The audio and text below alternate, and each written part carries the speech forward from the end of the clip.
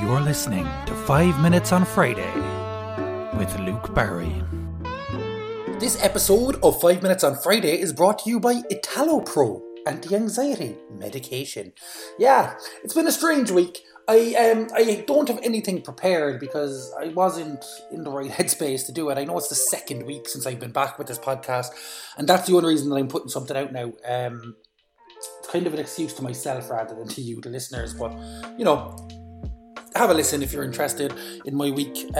Tuesday morning, I ended up in an ambulance going to the hospital.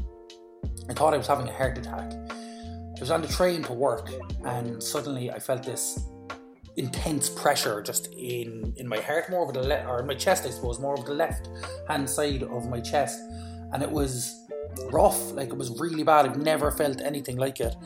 I really honestly thought that I was having a heart attack. I was truly panicked by it. I called my wife, I called my mother, called South Doc, and they recommended an ambulance. The ambulance people came and they were incredible. They calmed me. They did an EKG on my heart, which is to test my heart rate or whatever. I checked for anything unstable about it. They brought me to the Mercy Hospital and did all types of tests in the Mercy Hospital. My heart was okay, luckily, very, very luckily. And my chest was okay. They did a check on that just in case it was my lungs or something as well. So the conclusion that was drawn was that I am suffering badly from anxiety. This wasn't a shock to me at all. Like, at all. I went to a doctor about it a few years ago and was sent to counselling, and counselling kind of helped, but I didn't stick with it, and then the pandemic happened, so it gave me an excuse to not stick with it, I suppose. So this time round, I'm going to take it seriously.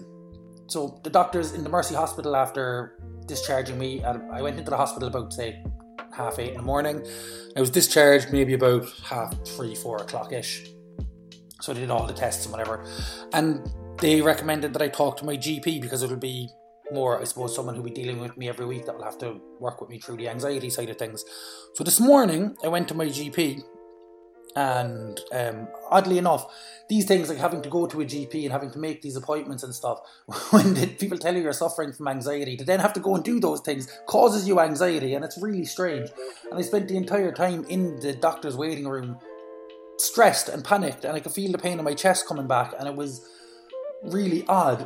For me, the only way I can describe the way my anxiety feels is it's like a horror film or a slasher film, like Scream or something like that, when the person is walking down the hallway and they know that the killer is in the house, but they don't know where it's coming from, when it's coming, but they know it's coming.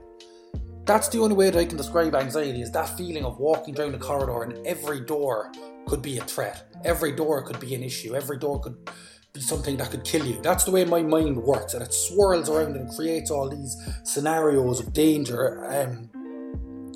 It's weird. It's really strange, but that's to me the only way that I can explain it. That swirling thought pattern of something's going to happen, something already has happened, somebody's saying this, there's somebody in that room, there's somebody over there who's after saying something to me, and that was happening to me just in the actual waiting room of the doctor's office this morning. But I got into the doctor and he was great.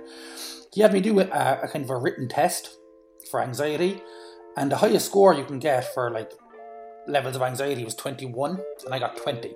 So he was straight away worried. We had a little bit of a chat, and he put me on Italopro, which is an anti-anxiety medication. Now, the funny thing about this anti-anxiety medication is that the number one symptom for this anti-anxiety medication is that, or the number one side effect for this anti-anxiety medication is anxiety. So I don't know what's real anymore. What the hell am I supposed to do with that information? This anti-anxiety medication is going to cause me anxiety. But that's where I'm at. That's why there's no official episode here today, but I do feel like I need to check in for myself. I need to get things off my chest and say things too. And I'll be back next week with something a bit more creative, with some fun. I think next week I'm going to try and upload a comedy song. I have something half written that I can finish off for next week once I get my microphones back and stuff.